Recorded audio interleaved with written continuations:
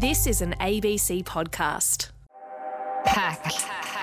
G'day, Dave Marchese with you for the Hack Podcast. Look, so many of us are hanging on the World Cup at the moment, cheering on the Socceroos. We're mesmerised by some of the world's greatest athletes committing their lives to being the best. But for most of us, sport has a bit of a different role in our lives. We're not professional athletes. The majority of Aussies play sport probably not because they're dreaming of Olympic gold medals or premierships, but because they want to stay healthy. They want to meet new people, socialise, just feel like you belong. Some big changes have been made over the past few years to make sport more inclusive, to encourage more and more young people to get involved. But rules around testosterone, even at a community level, mean that some non-binary people are missing out on a chance to play. They feel like they're having to choose between their identity and playing the sports they love. In a bit, we're going to get into this with a really well-known sports identity in Australia, Kieran Perkins, former swimmer. He's now the boss of the Australian Sports Commission. But first, Asha Couch has this report from southern Western Australia. Sport is a lot about belonging. When you feel like you belong in a team, like it does give you a lot of confidence, and it is a really hard decision.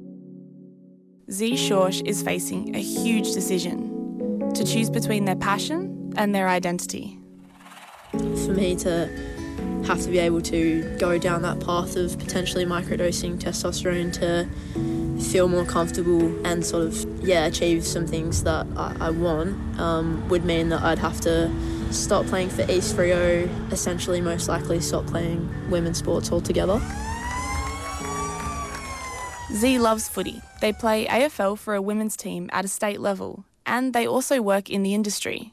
Zee's also non-binary, so finding their place in a sport that is very much divided by gender hasn't been easy, and current AFL policies for competitive and community comps are leaving Zee in a difficult position. Once I take testosterone, that's pretty much it in terms of being able to play women's sport and keep playing in the competition that I want to play in. Zee wants to undertake gender-affirming hormone therapy, which would involve taking low-dose testosterone. Identifying as a non-binary person, I feel a lot more comfortable presenting myself masculine. Zee wants to take testosterone to feel and present more masculine, but there's another reason why athletes would want to take it: to enhance their performance. Studies suggest it helps build muscle mass and has been used as a doping agent among athletes for decades.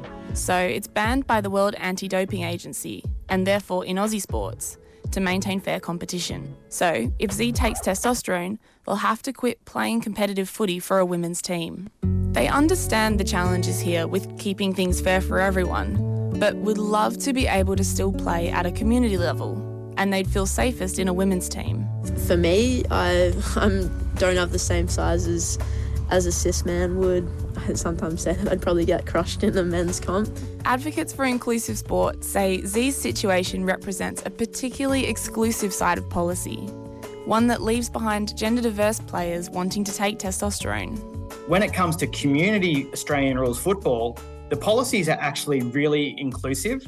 The AFL have set up policies that have been designed to allow everyone into the football space in the competition that they're most comfortable in. But the one exception is for non-binary people who choose to use testosterone as part of the affirming of their identity. And in that capacity, they are often excluded. This is Emily Fox from a group called Proud to Play, which works on reducing social isolation, stigma and discrimination of LGBTQIA+ folks in sport and recreation. There are people I know within my community who no longer play sport because of these policies and how they need to affirm their identity, and because of that, they're no longer allowed to participate, and it is heartbreaking. So, if community level sport is about socialising, belonging and health, not just wins and losses, why can't people like Zee join in? Well, a lot of community comps are still run by the bigger organisations that run elite sport. And those organisations have to uphold rules from Sports Integrity Australia and the World Anti-Doping Agency. Every major sporting competition in Australia, or worldwide really, has to comply with ASADA or WADA codes, otherwise they're not eligible for federal government funding. For example, the Western Australia Football Commission owns the state's two top-tier AFL teams, West Coast Eagles and Freo Dockers. But it also runs community competitions. Troy Kirkham from the Commission says they're bound by anti-doping rules, but the conversations are always changing. The AFL and the states work really closely with different organisations in this space and looking to make sure that we've got the most inclusive policies that we possibly can be. From that point of view, it's definitely something that I think would be on the radar moving forward. How far that is away, I'm not sure, but we just want to make sure that the integrity of the competition is maintained while also making sure that we're really inclusive as a game and making sure that anyone that wants to play has an opportunity to play. Something to note here is that players can apply for a therapeutic use exemption. Sports Integrity Australia says someone wanting to take testosterone for gender affirmation is no more or less likely to be granted an exemption than a cisgendered male applying for medical reasons. But the catch is, they told us a trans male must be competing in a male category, so there's no unfair advantage in playing against women who have no or very low levels of testosterone. Emily Fox from Proud to Play says the current rules mean gender-diverse people like Z are falling through the cracks. We have to move away about the concept of wins and losses and premierships. It's about the people. It's just being that opportunity to build relationships, build friendships, feel like you're part of something that's bigger than you. And sadly, right now, there is one very small but very significant section of our society that is being robbed of that opportunity. And it's really something that does have to change. It would mean the world to Z to be able to be their full self while still being included in a team they felt safe in. We just want to join it. We just want to be included as well and get the positive impacts that everyone gets out of sport. Hack on Triple J. Asher Couch there with that story. I want to get into this a bit more now, the rules around community sport, who's able to take part. We've got one of the big names in Australian sport with us now, Kieran Perkins, a former Olympian, one of Australia's most recognised swimming champions. He's actually now the CEO of the Australian Sports Commission, and he's got a lot to say on inclusivity and the future of sport in Australia. Kieran Perkins, thanks for joining us on Hack. Thanks, Dave. Great to be here. We just heard there are trans, non-binary people out there who can't participate in community local sport because of rules around testosterone, other restrictions that are in place for professional competitions. Do you think we need a change here to make community sport more inclusive and accessible? Look, it's a really fascinating moment in time because, to be honest, it shouldn't require a change because the guidelines and rules around community participation have been in place for a number of years now. In 2019, the Human Rights Commission, supported by ourselves, the Australian Sports Commission and the Competitive Professional Sports of Australia, did some work to come up with guidelines for community sport around inclusion. And these lined up to the Sex Discrimination Act and what are the legal requirements of sporting organisations that are trying to navigate this. And these guidelines have been in place. They haven't changed. They're very clear. The law has been in place. The law hasn't changed. And the law is very clear that at a community sporting level, no organisation has the ability to discriminate, and sport has to be a safe and inclusive place for all people. What we've seen in the industry, of course, is that as the international sporting bodies are starting to try to navigate how they manage this, they're bringing in rules for the elite level of sport. And there are community sporting groups which have probably taken that as an indication that they're allowed to adopt those. They're actually not. Elite sport international competition rules do not translate down to or hold any legal basis for enforcement at a community sport level in this country. And so, you know, it's really quite distressing to me to hear that you've got experiences with listeners who have been excluded because of these rules. Those rules aren't lawful, and I would suggest that the mechanism to allow them to challenge that within those community clubs in community sport where they're not finding the support that they rightly deserve for inclusion. Sport Integrity Australia is able to help navigate that. It does seem like the different bodies that we've spoken to say they do want to make changes, but their hands are tied. And they say that these community comps are run by bigger organisations that manage elite sport. They are obliged to, follow these rules that, relate to the World Anti-Doping Agency and all the rest of it. So you're saying that's not the case? Not at a community level, it's not, no. Okay. Across sport, there's generally a men's team and a women's team. But as we've heard from some people, the hormones they're taking mean they can't play in the women's comp.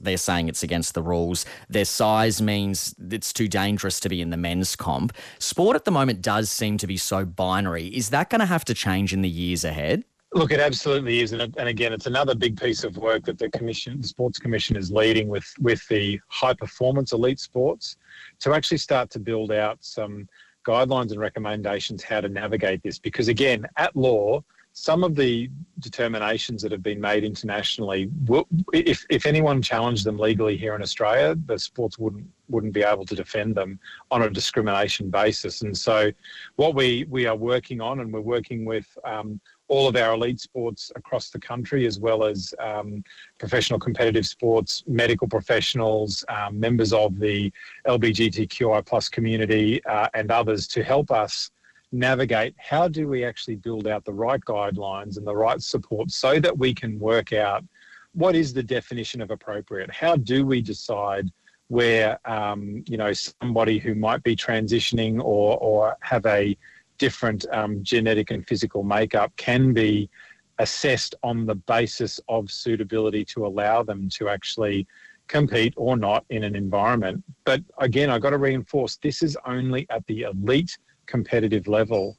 And the Sex Discrimination Act in this is actually very clear. You cannot discriminate against a community group or against a group of individuals at all. The exclusion rules around elite sport are such that at the moment, sport needs to, and most sports don't have this, and this is the work that we're trying to do with them, need to be able to define what is the guidelines for where inclusion or exclusion would be assessed, and then at an individual athlete level, do those assessments to decide on whether or not someone individually is or is not suitable to be able to play and compete in that elite sport. You can't ban a whole group. That's actually against the law. It's against the Discrimination Act.